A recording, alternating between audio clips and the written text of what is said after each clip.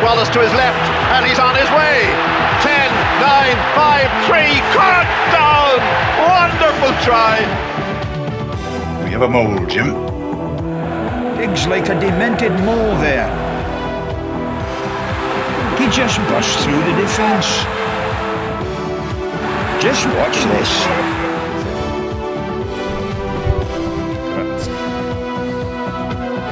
Good evening and welcome to the Molecast.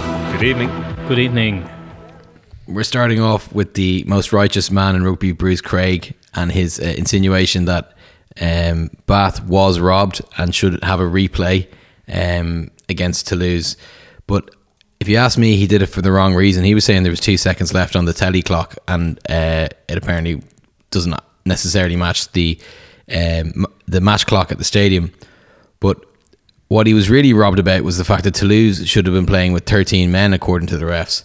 And then, of course, this week, the refs dished out 2 controversial first half yellow cards. Was the first half in the Exeter Cast game as well? Yeah. Well, a red. So yeah, red cards. So the red cards were dished out this week, and the argument I'm putting forward is that the refs aren't protecting the players so much as protecting themselves. After ignoring the missives on high tackles last week, they suddenly come into force when there's a bit of a media backlash, and maybe a backlash from their bosses as well. I think it's the backlash from the bosses is what Bruce Craig. I don't know if Bruce Craig was ever going to pursue that and tie it the entire season in some court of sporting human rights or wherever he was going to go. But I think it was certainly, I don't know, somewhere saber rattling and serious legal intent. And Bruce Craig is one of the guys that I associate with the Premiership, with McCafferty, with the split away from the Heineken Cup as was. And I think he's one of the flag bearers of the change that's occurred over the last 5 to 10 years. And I think he did worry the guys in the EPRC, and certainly refs were miles stricter this time around. I think there's another concern for rugby apart from just the immediate, and that's the long term. We've talked about it, and it's the threat of a class action or some sort of lawsuit coming down the tracks about headshots. I've changed my mind on this in the last 6 months. From thinking that Wayne Barnes was being too strict on marginal tackles in the Heineken Cup final to seeing the French guy whose skull got fractured, Remy Tellez. Oh yeah. And just knowing like that the All Blacks go headhunting and they're the best at making themselves look innocent, they're the best at looking accidental. But I mean that Remy Grosso. That's like, it's just a disaster waiting to happen. Well, it happened. So it's a matter for rugby to clamp down on, and people making arguments about Cipriani and shouldn't he or shouldn't he, like that ship has sailed. That's the way it is now. I absolutely agree that the ship has sailed, and we discussed this briefly earlier about Jerome Kino, who's played probably for a quarter of a century under a certain set of laws, and then he's playing this season under a different application of the same laws, because as Peter O'Mahony said in his post Gloucester remarks, high tackling has always been illegal. Yeah, we've never been coached to tackle high. So Kano has been a phenomenally successful player, and he's played at the highest level for a long, long time, and he's played at the highest level as a classic blindside whose physical power, explosive power and hitting power has been massively valued. 2 years ago his hit still would have been seen as borderline, but I don't think a siding commissioner would have said that's a red card and you get a 5-week ban. I think they would have said, yes, he's been cited for a high tackle, we feel the yellow card was adequate. The difference between a yellow card, which is a 10-minute tariff, and 5 weeks, which is like, I don't know how many 6-week ban, but he got let off. Yeah, and I don't know how many 10 minutes that is in 5 weeks. You know, it's an enormous additional penalty. So Connor's coming to the end of his career, and maybe, I don't think it's ever a case of being too late for a guy to learn new tricks, because realistically, he knows how to tackle lower, and the next time he will tackle lower, and I think that's the intent of this. Is possibly a harsh sanction. Is that this is the way to get the message across? They don't want borderline. They certainly don't want high shots. They don't even want borderline shots anymore. And it's a law that's designed to protect the game, because the law is designed to protect the ball carrier, and most of the injuries in tackling happen to the tackler. So you've... The tacklee or the tackler? The tackler. So there was... The Science of Sport were the ones that published what I read during the summertime. I think it's pretty sure it's Ross Tucker. And we can tweet the link, I suppose, is the best thing to do. But you're looking at like concussions happening 26-1 ratio, more than in the kick contest, 76% of HIAs, and the risk is skewed to the tackler. The law protects the carrier.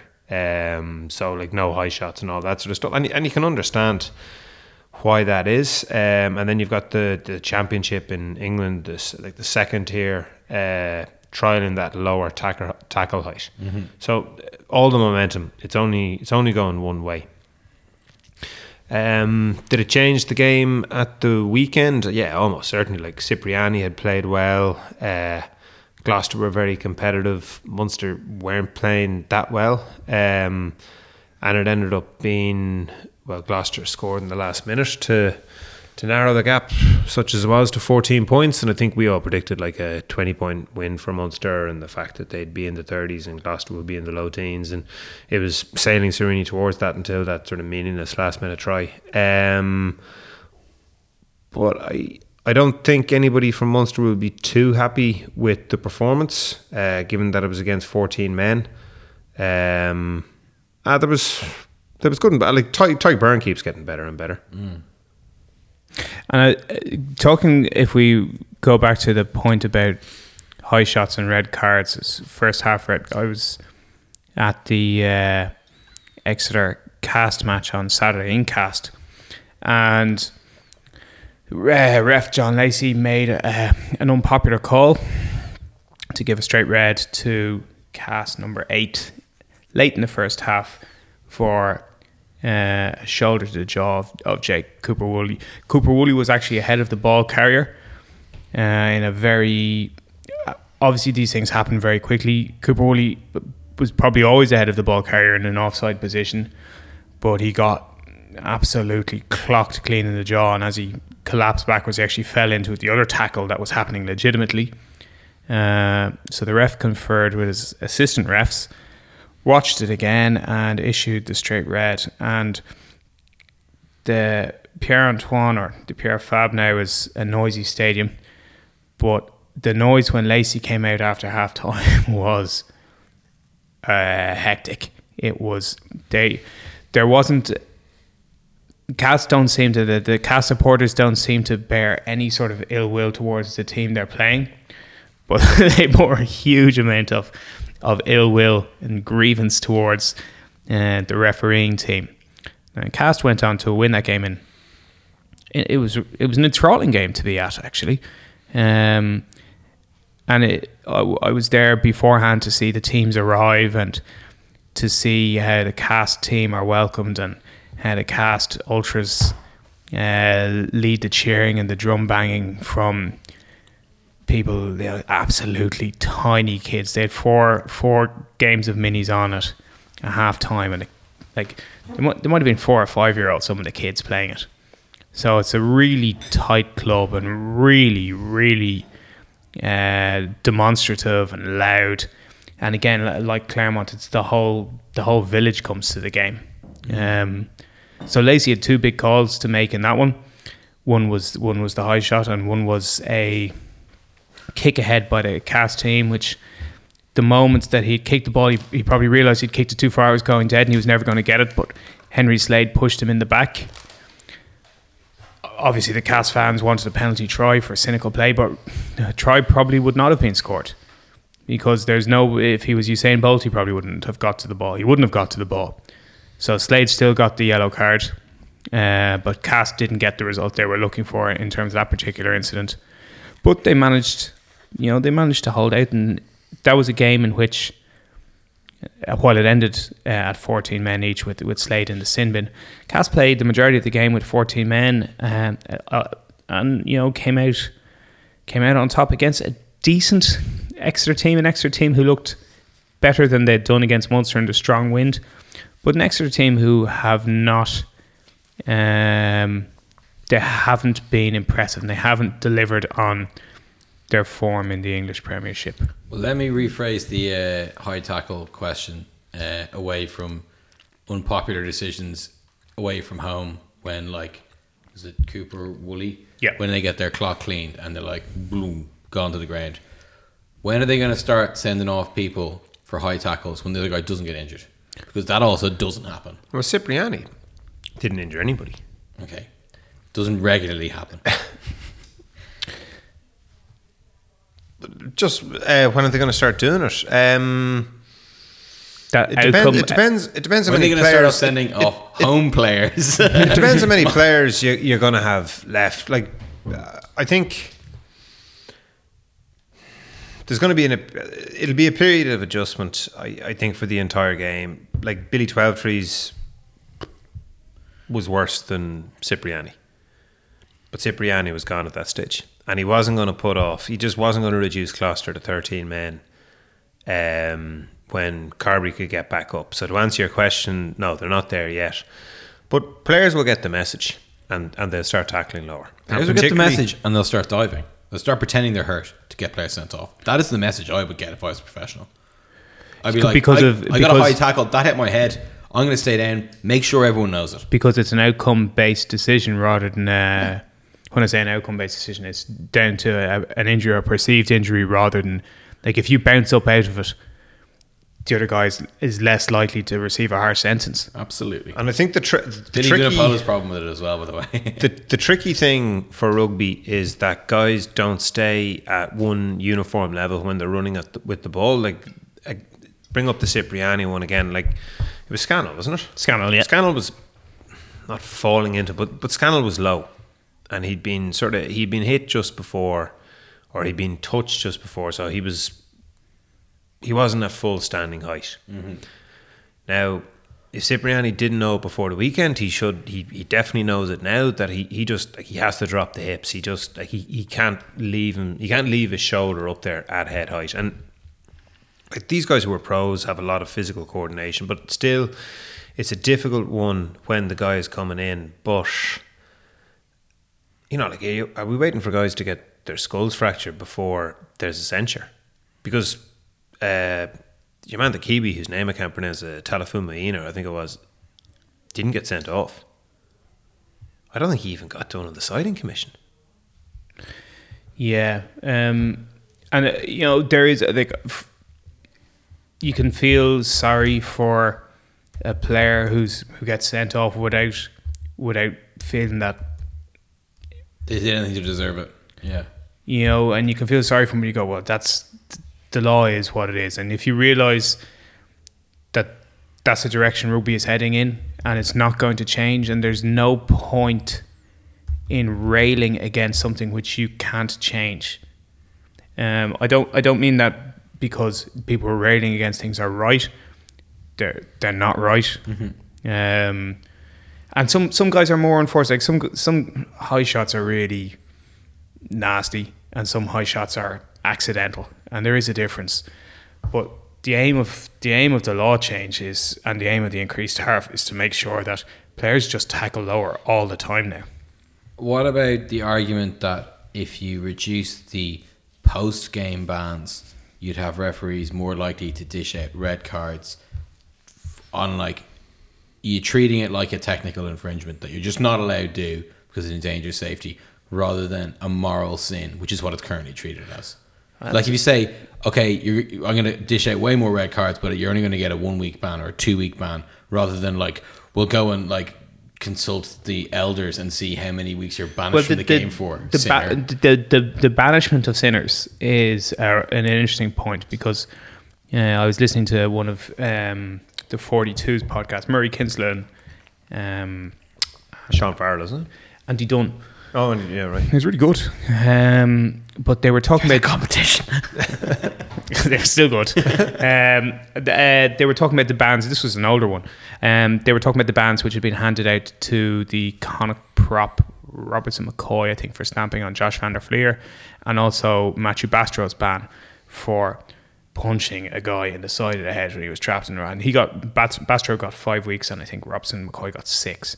And they both said like these are weak suspensions, really weak. Like the Bastro one, although typically rugby fans and players would have a much more lenient view on punching rather than stamping, like the Bastro one was outrageous. It was absolutely outrageous. It's the sort of thing which should have seen him banned for months and months, like 3 months or 6 months. It was really appalling. The Robson McCoy one was also bad and should have seen him banned for, 2 or 3 months. And so there's a strange... I can understand the idea that by imposing a ban on somebody, you make sure they don't do it again in terms of a high tackle. Like, I'm just taking Kino as the key incident in this. Mm-hmm. But he got 5 weeks for essentially an accident. And Bastro got the same for a piece of cheap shot. A cheap shot, act of tuggery, which, and I know it's overused, but if you did it on the street or you did it outside a chipper in Bray, you'd get time in jail. Or a chipper anywhere. The game is miles cleaner than it was. Mm-hmm. And this is one of the topics of conversation that came up with fellas who had, at this stage they'd retired quite a bit, and maybe one of them, Les, was still playing. And just saying that the influence of the amount of TV cameras and the sighting officer and all that sort of stuff, that's filtered down through the game. That people don't see it, that it's just condoned, that you can just turn around and start smacking guys and then go, it's grand, like we'll sort it out over a pint afterwards. So that's pretty much gone from the game for most people that play it. Mm-hmm. So most people, be it like schoolboy or youth rugby, be it a club sort of senior squad, be it junior rugby, which is still the biggest form of adult participation in rugby, just because there's more people, because of the influence of TV cameras and the sighting commissioner. But that didn't happen overnight, and this won't happen overnight. So to answer your question, it will take a number of high profile refs with taking that zero tolerance approach of just sending off guys with the match ending with 12 players in one team before teams will understand, wow. And the guys won't get massive suspension. The guys don't get massive suspensions because there's nothing in it for them. It's you're not turning the result to your team. It's not like you're preventing 7 points here. Like, you're just sloppy. The change will come when they start sending off All Blacks, and that's not going to happen in the next 2 years. Well, I think it will happen if the All Blacks not in the World Cup. If the All Blacks tackle, for example, and I know it's something which we've talked about before, particular instance, the Fekatoa Lariato on Simon Zebo, which should have got under any, that could have happened in the 70s and it should have got a red, but if that happens in 3 weeks' time or 4 weeks' time, well, he will definitely get a red. Well, here's the thing: they can go to the telly ref. So if Sam Kane gets done for the shot in Henshaw, that's one red, and if Fekatoa decides to follow through in Zebo, already down to 13, that's a second red. But I agree with you. It's not going to happen. You don't think so? I do. I don't agree that the referees have the gumption to start like upturning the game mid-season and face the criticism that they'd face. I think this brings us full circle and probably closes off this conversation for as far as we'll go, because the referees weren't acting in a vacuum. Bruce Craig had severely rattled the cage of the bosses, and that word, this is my interpretation, that word had filtered down, and the refs were under command to dish out red cards for high shots. Command, like not just kind of lads, like use your discretion. Command, and that was the threat of legal action, and that will concentrate the minds. Sub question: do you deserve to be high tackle for running across the pitch? I was expecting a laugh there. Now I have to edit that bit out. Someone needs to stop him. Some of the fans not happy with that. It looks like we're avoiding the topic, but Leinster lost at the weekend. No red cards, but there was a conspicuous, I think, possibly a brain fart at the end by Johnny Sexton with a very odd decision to punt the ball when trying to play out of our 22 with a very limited clock. I came up with a... Talk us through your convoluted explanation. My cobbled together theory was roughly along the lines of, ultimately, this isn't a must-win game. It's not a Grand Slam. Leinster are near their own line. If they give it away, a turnover or a penalty with 3 minutes on the clock, Toulouse can score a fourth try, put Leinster beyond 7 points. That's too much. Just 2 group points up for grabs. Kicking the ball, maybe it should have been more contestable, but like putting the ball 50 metres up in the air with the possibility of getting it back is a low return play, but it puts territory miles away, and it means Leinster only lose that game by a point at the max. That is a strain. It wasn't a good kick. Yeah, I didn't understand when it happened. It seemed to me to be a very rare, very poor decision from Sexton, because I assume that when Sexton boot the ball, that like 99 times out of 100 the kick turns out more or less like he intends it to turn out. Like that, if he wants to put up and under, he puts up and under. It doesn't just, he's not a hacker golfer. It's not like Ian Madigan, who had one kick. You remember Madser's kick, which was like not very high, not very long, always to somebody. But every one of his kicks, like his kicking, all of them, all of his kicks, yeah. So I couldn't understand. I couldn't see the logic behind it. I still don't see the logic behind it. So I didn't think overall that Sexton had the, when people say he didn't have his best game, he clearly didn't have his best game. He didn't even have a particularly good game. He wasn't alone amongst the Leinster players in that. But that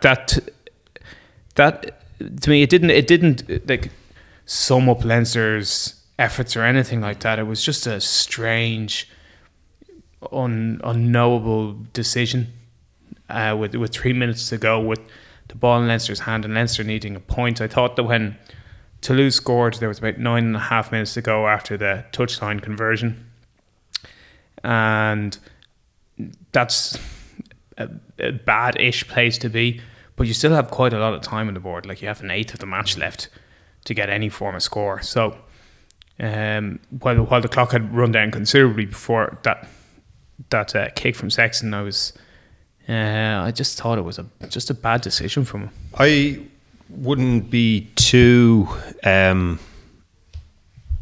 damage was done before that by Sexton. I tweeted about it, and I said it was the weakness of having Sexton as captain was that everything sort of ends up going through him and no one wants to contradict him. This is what it looked like to me, because Toulouse, having got out to that super start and having owned the first 15 to 20 minutes of the match and having got a lot of return for it, then defended very astutely against Leinster. And Leinster, they didn't contest the rucks, which is unusual. to have an effective defence. And they played with a lot of line speed. And I suppose let's call that the first way to attack. The first way to defend, and the second way to defend is to contest the rucks and is to contest the breakdowns. But Toulouse did that in wider channels, and they chose their moments to do it very well. So without meaning to contradict myself, there was a huge opportunity to attack Toulouse by picking and going through the rucks, and there was one bit of play on about 17 or 18 minutes when Keane Healy got the ball, did a James Lowe, picked it up, having been tackled, and just ran forward again. And Leinster went short around, and James Ryan got it next, and then Rhys Ruddock made a big break, and they didn't get any return for it. Perhaps a bit of composure, but that was the way to attack against how Toulouse were defending. And instead, Leinster just got the ball out to the midfield and got smashed behind the gain line, because that's what Toulouse wanted to do. Toulouse wanted to smash them out in the Ringrose, Henshaw, Larmer, particularly, channels. Conan was out there quite a bit. And Ozzy made a great break for Sean O'Brien's try, but also collected a lot of tackles. And chopped guys down. But the thing about Conan's break was it was off a switch. The play wasn't going wide. It was coming back in. Leinster scored a try off a maul, which ended up being a pick and jam, and then a try with the ball going back in from Cronin. So the third one was off the out half. But I felt that I wanted James Ryan to go, "You're not getting it. Mm-hmm. We're picking and jamming." Yeah, absolutely. Keane's picking and jamming. Shawnee's picking and jamming. I'm picking and jamming. Nugget is picking and just blasting like it's short popping. You're not getting it. And I don't think that Leinster. I don't think there's anybody in Leinster that has the personality to stand up to Sexton. And as good and all as he is, it's the issue when you have like an out half or a centre who's the captain and wants to do it a certain way. Would that be akin to like the way we played against Scarlets in the semi-final of the Heineken Cup? The one that we won or the one that we lost? No, the one we won. Oh yeah, in the semi-final last year of the Heineken Cup, where we just went through the middle an awful lot. I think it's different in that the match against Scarlets, Leinster went out with the very determined way that they wanted to play it. Like they knew exactly how they wanted to play, whereas they had to react to the way that Toulouse were going to defend, and they had to think on their feet. And it wasn't going to be pre-cooked. Mm-hmm. They just had to understand where the weakness was in the defence that Toulouse was playing, and also where the weakness was in Leinster with the way that they were trying to attack against that defence. So it's very different. Mm-hmm. One is pre-planned, and you've practiced it, and you've decided this is what we're going to do for 10 minutes. And I also think that, like, really, if you're going to play a match, a big match, you need to have the game broken down into different, like 4/20s or 3/3, and you need to have a strategy about how you're going to attack in each of those bits of the game, because it means that the defence can't settle. Yeah, just absolutely in reference to that, Leinster, when they were preparing for that semi-final, they had gone to the extent of having Will Connors or somebody put on Tyke Burns' bright blue scrum cap and single him out and say, you have to act like this so we can counter you and we'll know what to do when the match is on, in the most basic terms. I don't think that's because there was so many games between Leinster and Scarlets over the previous 18 months, whereas Leinster hadn't played Toulouse since the semi-final in 2010-11, with a completely different Toulouse team. And Maynard, I think, is possibly Tokory as well, were the holdovers, maybe Bezzy. Was he still playing? Was he playing for Toulouse back then? He was playing for Cast, wasn't he? It was ages ago anyway. Yeah, no, you're right. So that's a good point. He was playing for Cast. But, there was no familiarity there. So and because of that, Toulouse team was a particularly young team. It's not even a team that anybody can be familiar with. I absolutely agree with the idea that you picking and going, so you don't even play off 9. It's not playing off either of your halfbacks. Yeah. You just it is one of the best ways to change the shape of a game, and you can do it really at any stage once you're outside your own 10-meter line. You don't even have to be in the opposition half, and it changes the game entirely. Like another one is putting up a contestable kick. That changes the game. Like it's instead of giving somebody a target to hit, they might have a quick up-rushing defence, and you put the ball up and behind them, and you know what you're going to do, and you can have men arrowing in to compete for the ball. It's a really quick way to change the shape of a game. The one that always stands out in my memory, and it was a match. It was Leeds against Toulouse, and it was up in, I can't say Leeds playing Ellen Road. They don't. It was Leeds Carnegie back when they qualified for Europe. So I'd say Stuart Lancaster was involved with the team, and they fanned out in defence, and Toulouse were trying to go wide, and Leeds were, they had the tie-in with the rugby league team. And Leeds were doing very well in the first half, and then right at the beginning of the second half, Toulouse took in 6 phases on the right hand side going narrow, and ended up scoring on the left hand side with a 3-man overlap. They just couldn't get touched, and it was a combination of picking and going and short in pops, and it was all done so quickly that they just sucked in the Leeds players, and they were better. Leeds were well organised, but Toulouse had loads of better players, and it was like it's the club of Pierre Villepreux, because what struck me was that just how good Toulouse are, as a club. And it reminded me of when Juventus played Spurs last year, and Spurs were up, with 20 minutes to go at home, and then Juventus won, and everyone was going, who are you going to back between Spurs and Juventus, with Spurs with a goal head start with 20 minutes to go? It's just there's only one team, there's only one club that wins that. It's an unfair comparison. I'm not comparing Leinster to Spurs. Okay, I'm comparing grand. Toulouse to Juve. Toulouse are AC Milan for me. Anyway, I can see where he's coming from. Sorry. Yeah. What about the argument then that I'm about to put forward, that Leinster scored 27 points away from home? How many do you want to have to score to beat them? The problem wasn't that they were playing too rigidly off 10 and not enough through the middle. The problem was that they conceded too many tries, and conceded 2 of the tries from a long way out, and admittedly I think the third one was great, and the second try of the 3 from quite far out, albeit again very well finished. Yeah, I think that when you're away from home, especially when you are away in France, that stress points that you didn't realise existed are shown up, and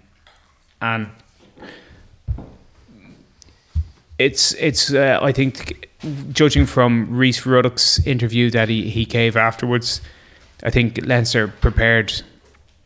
I don't think there was complacency. I think Leinster desperately wanted to beat Toulouse in Toulouse. But things happened which maybe which weren't expected, and stuff has happened like that before. I remember in the semi-final 2 seasons ago against Clermont and Lyon, Clermont went after Issa Nasiwa's wing and scored 2 tries in the first 19 or 21 minutes on Nasiwa's wing. Now Nasiwa was off the pitch for him; he'd been sin-binned.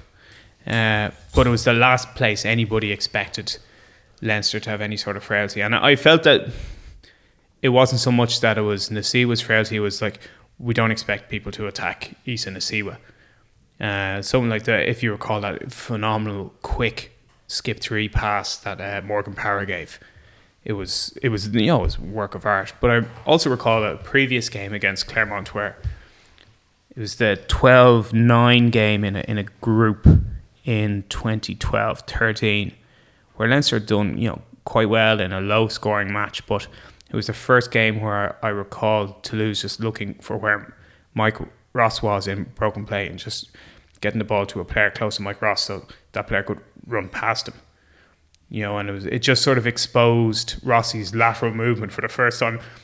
Mike Ross has made some good cover tackles. He did make good cover tackles in his career, and surprising ones, but it wasn't so much that his ability to chase over short distance it was actually his ability to move sideways laterally. So sometimes things which you don't realise are issues get shown up, and that tends to happen more often away from home, and particularly the further away you are from home.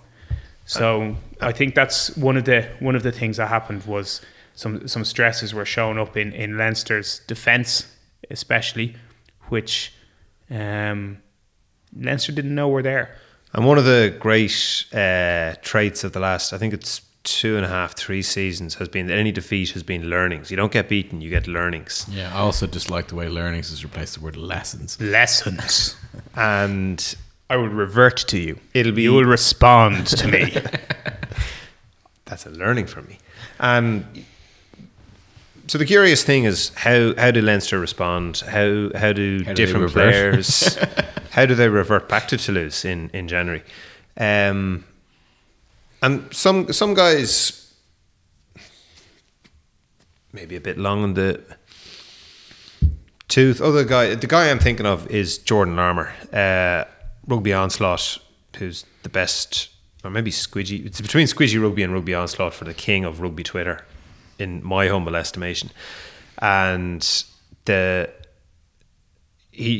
just made the point that like Larmour's not a fullback. And I have to say, I agreed with them. And I think Jordan Larmour is a very good player, but I found myself really missing Rob Kearney. And I had to double take, and I went, I really do. Just because, for as much as, you know, my favourite All Black fullback was Christian Cullen, I do remember watching a match with Liam MacDonald playing for the Crusaders against Queensland. And no matter where Queensland kicked the ball, Liam MacDonald caught it and he killed them. Like, he just killed them. He just broke them. There was obviously, 14 plus Crusaders on the pitch with the replacements, but they just couldn't get anything. And it was an incredible display of full-back play. And so often, I think we all think of, the attacking full-back. Well, certainly, like my favourite 2 full-backs are Christian Cullen and Serge Blanco, like the epitome of attacking full-backs, like cruising in with that, that long striding speed. Mine are Gerv and Gav Hastings, by the way. Mine are both Aussies, Matt Burke and Chris Latham, who to me they're the exact type of fullback. So, and they're not the same sort of player, but for the differences that firstly I like a taller fullback. I think is good. Both great in the air. Matt Burke, like Mr. super reliable. Lato, a lot more flair, but sorry, that's a digression. But a lot more competitiveness. But it's an interesting one because of, like, Rob Kearney's, Jared Payne's retired, Simon Zebo's in France. Never heard Jordan of that fella. Larmour. Well, the thing about Zebo, Jordan Murphy gave the best response to the Zebo question when Gavin Comiskey was pushing him. And Jordan was in the situation where he obviously played in the UK for like 14 or 15 years and got picked for Ireland for the majority of that. And he just went, how much is he getting paid? Because I was in a discussion and I just thought about Zebo at the weekend, and I just thought, come on, anyone who is arguing the Simon Zebo article at this stage just wants an argument. Like, is just putting it out there to get in an argument with somebody. Like, everyone knows the IRFU stance. Like, Conor Murray didn't leave the country.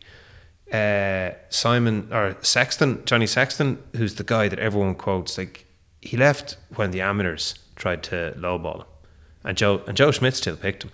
So that's the reality of that. No one that Nucifora has negotiated with and has left has got picked, and they haven't written anything down. And there's a discussion to be had, about another scenario that we can do for another day. But like, Zebo knew what was going on, so you go like, who's going to challenge Rob Kearney? Because Tiernan O'Halloran never seems to get the stick in time, which I can't understand. I really like him. Yeah, I like Tiernan O'Halloran as well. I've seen occasions where, well, Rob Kearney is often criticised for his defence. He, like, some of Tiernan O'Halloran defending has been, really poor. But O'Halloran couldn't get selected. Couldn't sort of get a fair shake when he had that monster season when Connacht won the Pro 12 at the time. Yeah, and he was the form fullback in Ireland. Didn't he go over to South Africa and get absolutely cleaned out in high tackle? He did. Should have been a red card. Upended and yeah. He did. But Yeah, he still never. Yeah, He never. He didn't get it. Like that wasn't treated. If that had been Jared Payne getting upended, Jared Payne would have been in for the November internationals. Yeah, you know. Okay, to go back then, just sorry, to Larmour, like,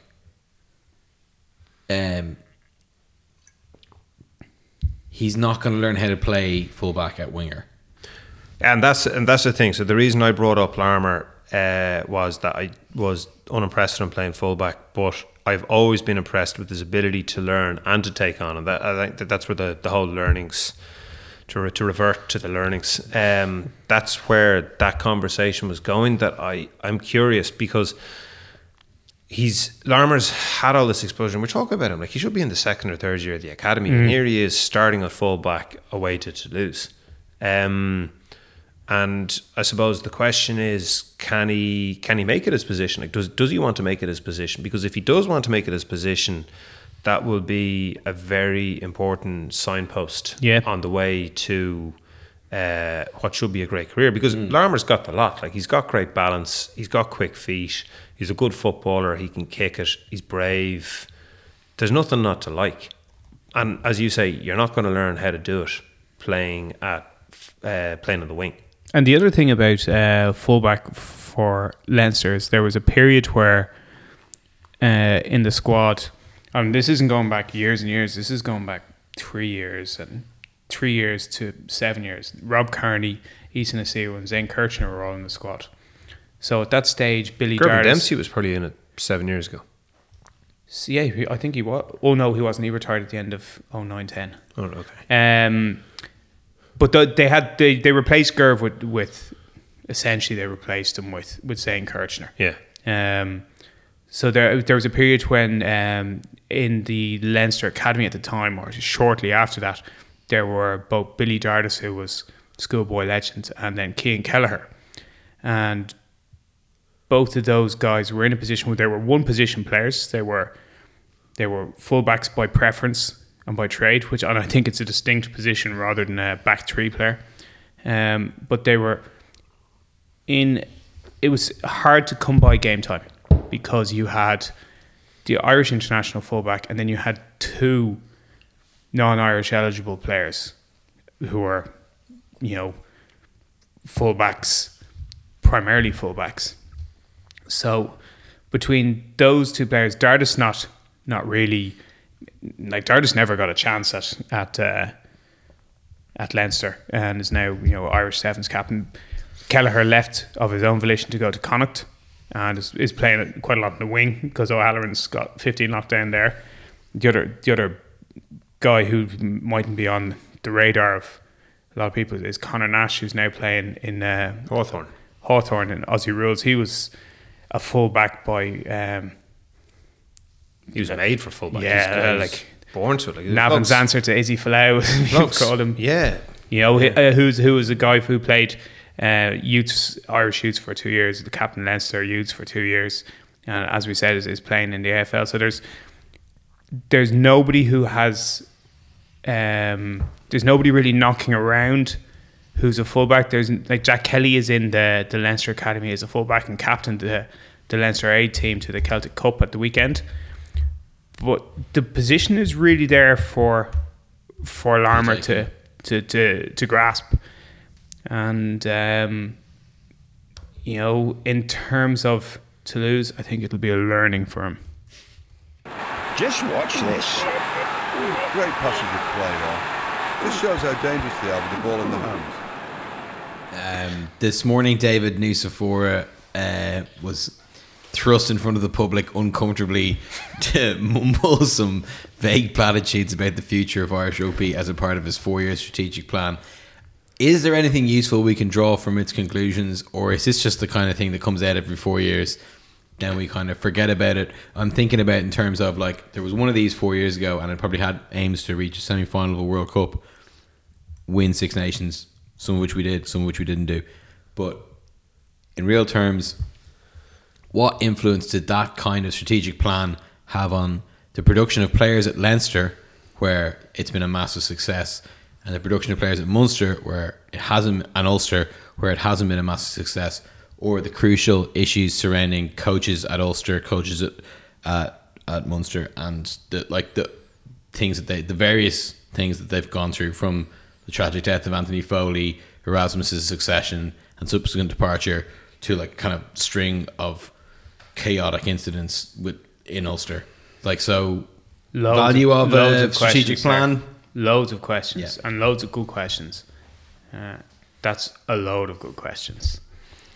The value of a strategic plan, I think it's important that you have concrete goals, that you have written goals that you try and attain.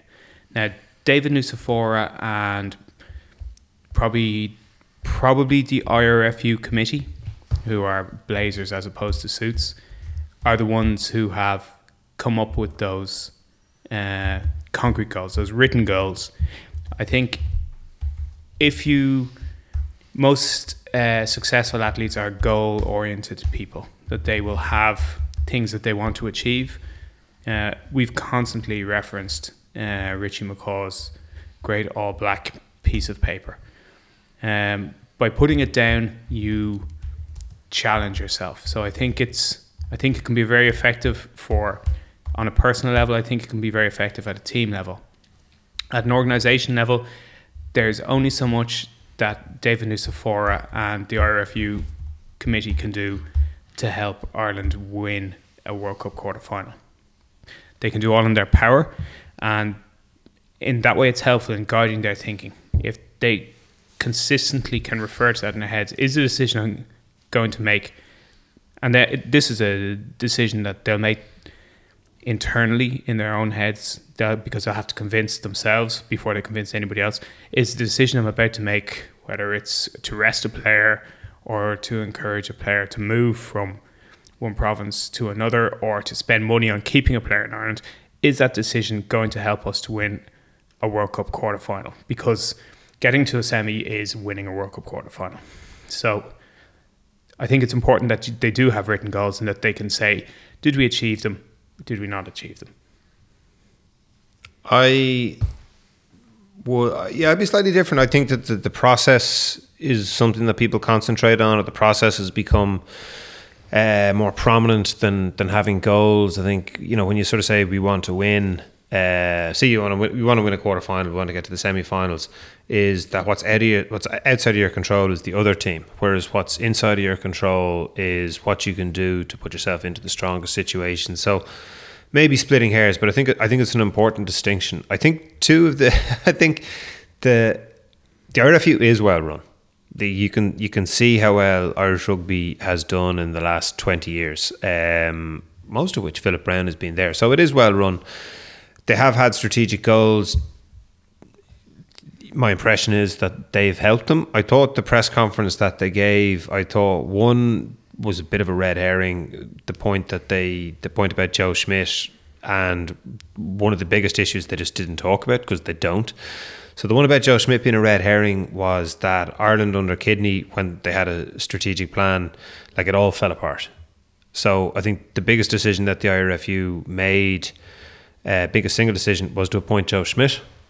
He's been brilliant for the national team, and as much as we might talk about, or I might talk about process, and the IRFU might talk about being a team and about being surrounded, Schmidt's at the top. He's driving it. He's setting the tone. It's his focus. It's his sort of all-encompassing understanding of what he wants his rugby team to do, that for a large part decides how well this Irish rugby team is going to do. In the same way that that Stuart Lancaster made a big difference to Leinster, and that it was Leo Cullen that went to get, Stuart Lancaster wasn't foisted on Leo Cullen. Leo Cullen went to get him. So it fits into the way that Leo wants to do his business. And I think those appointments are huge. They're really significant. I also think that the biggest thing that they didn't talk about was the fact that we're not going to pick anybody who doesn't play in Ireland. They just didn't say it. And you go, but hang on, that's the central plank of the IRFU's negotiating stance, of the IRFU's contracting stance. It's if you leave, you're gone. And they just didn't mention it. And you go, that is your strategy. Yeah. The other thing, because I do agree with what you said about process. While I think it's important actually to state a goal rather than to say we're going to do as best as we can. We're going to do as much as we can. I think there is in any sort of business, you're not just saying we're going to do all of this. I think it's good to set a goal. I would also say I absolutely agree with you about Schmidt being the most important person in Irish rugby. The most important appointment in any rugby organisation is the head coach. The difference in all the organisation that surrounded Matt O'Connor and the difference in the organisation that surrounded Joe Schmidt on one side and Leo Cullen and Stuart Lancaster on the other side is minimal. The difference of head coach was enormous. So the key thing is getting the right man at the top. And Joe Schmidt is, with no undue shade thrown at David Nucifora. Joe Schmidt is far more important than David Nucifora. He's just Nucifora. Sorry. Nucifora. Sorry, could you go back to some of the other elements of your question there? So, amongst the planks to do with... That's harsh in the committee. Our rugby gag. Sort of the beams holding up his program, where sort of like the continued development of all the provinces have to do better. The outgoing on the provincial players by comparison to how much the provinces bring in was one of the things, and how like they can all improve. Leinster has a geographical thing that and a geographical dominance, so it's no surprise that they produce most players. That's true, but it's sort of then it's like there was clearly there was one of these plans 4 years ago, and they haven't addressed the production of players in provinces outside of Leinster. So was it really their doing that Leinster actually did like sort themselves out, or was it or like they're sort of like taking all the credit for the good things that the provinces have done, and when they haven't done something, it's like, well, it's down to the provinces there to sort themselves out. It seems like a bit of like Lansdowne Road, like saying, look how much money our international team goes, now everyone else's problems, they're your problems, we do all the good things. That was the international team earns this much money, and look, now we have to the provincial teams take 39% of our spending but only earn 13%. You're going, how do you think professional rugby, how do you think that we provide, and do you think there's a better way of doing it, basically, of providing for a successful national team than outside the provinces? Do you think that you could have just all your players playing in England and you wouldn't have any provincial overheads, and how do you think that would go down? Yeah, or would you rather spread the players across a series of privately owned clubs? I don't know, has that ever been done before? Well, I mean, to quote, go back to, or to address your first question, I'm sure they have some people who they share a stadium with that they could ask. That's a good point. Yeah, so everyone, it's been hammered home in at least the last two strategic plans that I've been I haven't read this one yet, but they do say it every time. They want to reinforce the fact that the national team brings in a lot of money. And just one small caveat to that: from I'm not sure if it really counts as news because it's a private commercial deal, but the rumor is that the Six Nations purse has gone down from an average of 14 million per year down through 9 million last year, and possibly will be 6 million this year. So that's a very, very, very significant decrease in the amount of money to be shared around. Aside from that, the provinces are a really, really good way to organise professional rugby in Ireland. And saying that they don't earn as much money as saying that they take more money to run than they earn, that doesn't mean that they're not good value. Yeah, absolutely. It's a virtuous circle, but they're sort of only given the virtue to half of it seems. Yeah, I agree. He says, I think Nucifora, and I'll paraphrase him because I don't have the article in front of me, he says that all the employees of the provinces are Irish, IRFU employees, just, I think, draped in provincial colours, which, is on a bottom line of I think it's overheads or maybe they count as provincial rugby when it goes into that split graph. That's true, but I'd say that there's a lot of people who are employed by Munster or employed by Leinster and spend all their time working with Leinster or Munster, or employed by Ulster and spend their time, who see themselves as Ulster men, Munster men, Leinster men first, and then employees of the IRFU second. And that's a personal opinion. I don't think I'm wrong, though. Yeah, and like the IRFU does have to coordinate these things, and Ulster going down to Lansdowne Road in 1999, Munster getting they're pretty much all their naughties odyssey of Heineken Cups. Ulster and Lansdowne Road excited Ulster far more than excited Munster. Munster excited, a lot of Leinsters, but it didn't excite Ulster that much. Like the idea of the politics being local, the provinces really clicked with people in the regions, as Leinster do with Leinster people at the moment. That success. So, yeah, and that kind of federal idea, that works. And like the IRFU stuff is coordinated. I guess the other thing that they didn't say that I would be curious is TV deals. And what would happen if the IRFU were to stream their own matches, were to own their own broadcast? Because Ireland are going over to play the Italians in Chicago. It's the second time in 3 years that we're going to play a November match. Like Ireland-New Zealand was on in Chicago. That's a big game. Ireland-Italy is a bigger one in terms of 1920s New York ethnic rivalries. Yeah, I can't put it any better.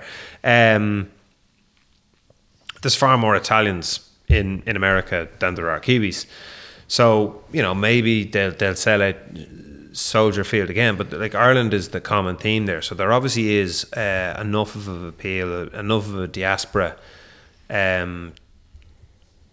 And it's just not mentioned, but I see it myself. I see it in my own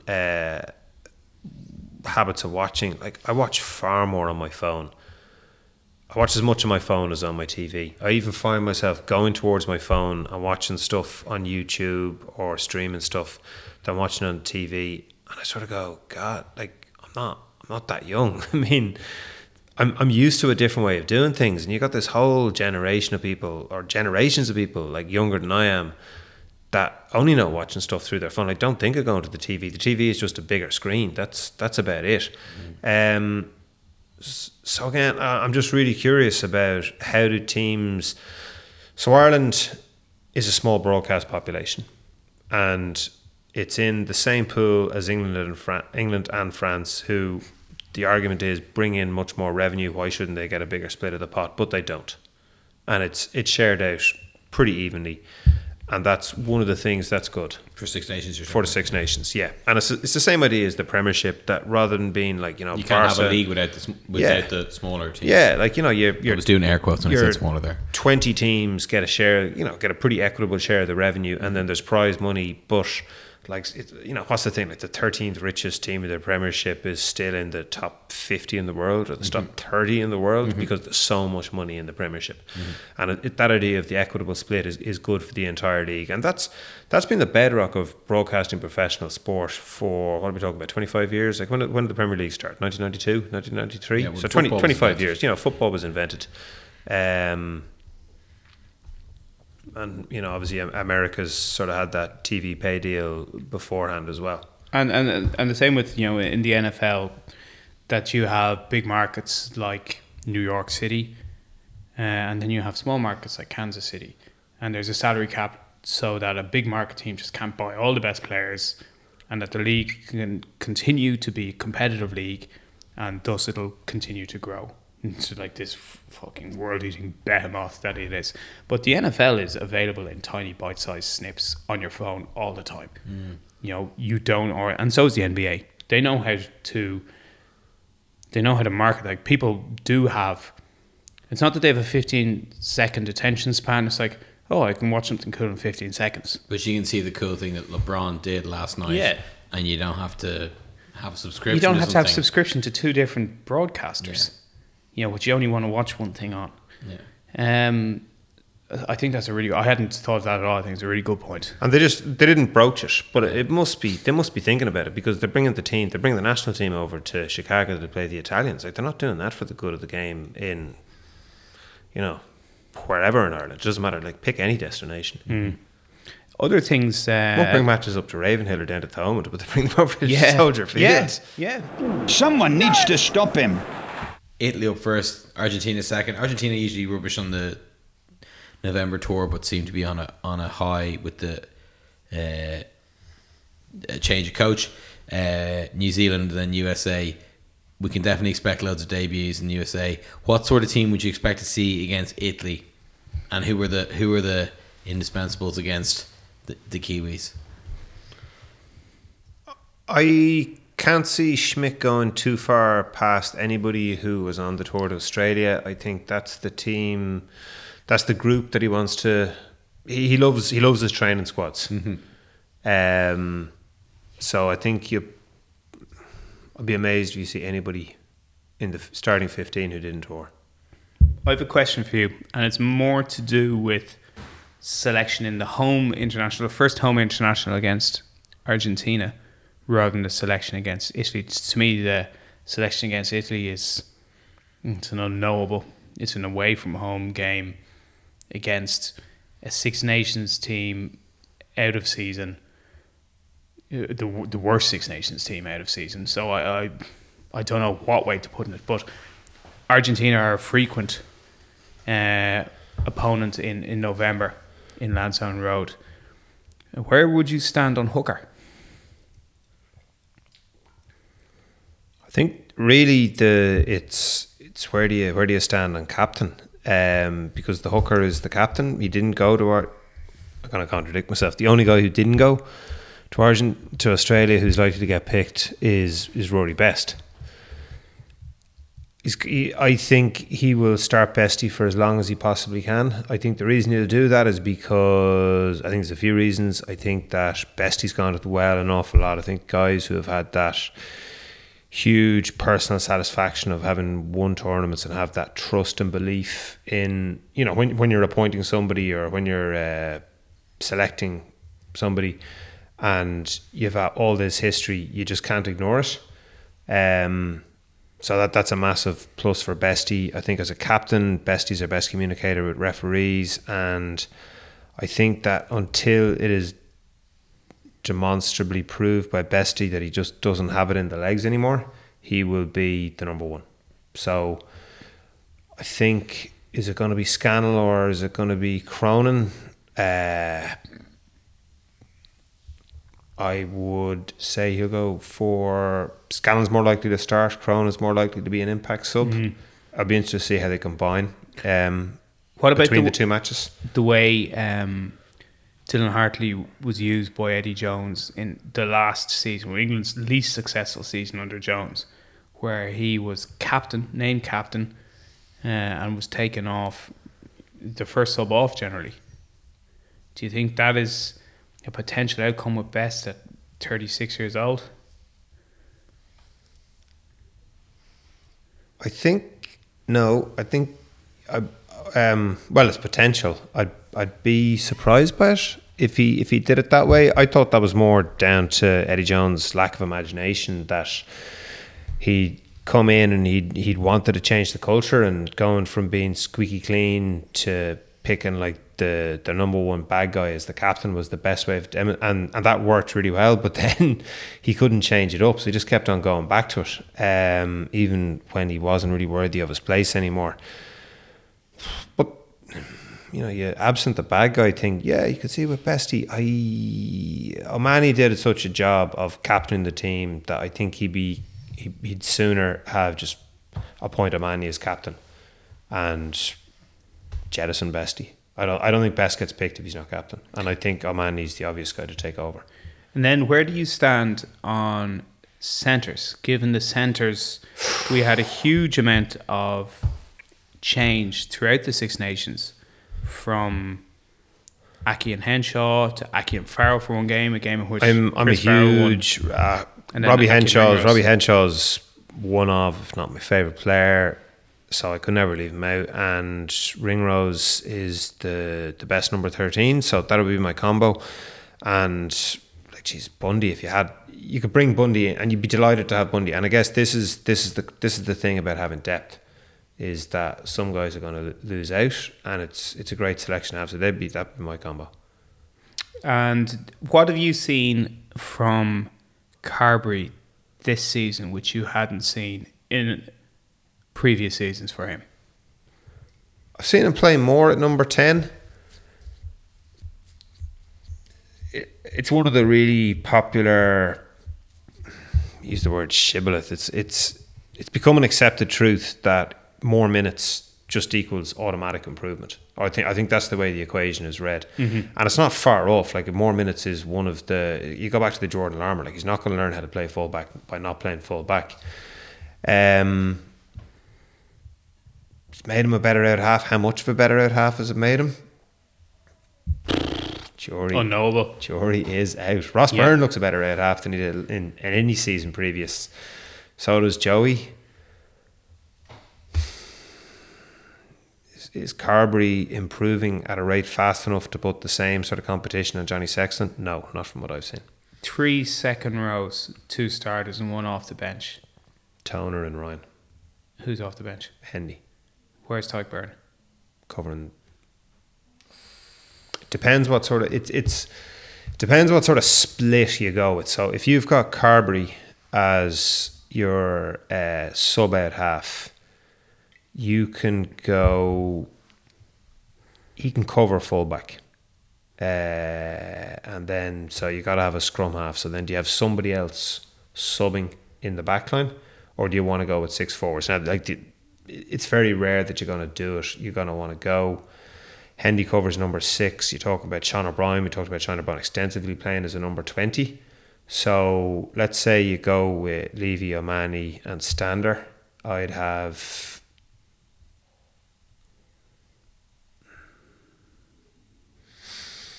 Shawnee. If I had Hendy on the bench, I'd have Shawnee, and I would have Hendy. And this probably is where you sort of this is where the sort of selection for the Italian game is very curious. What happens if Tyke Byrne starts?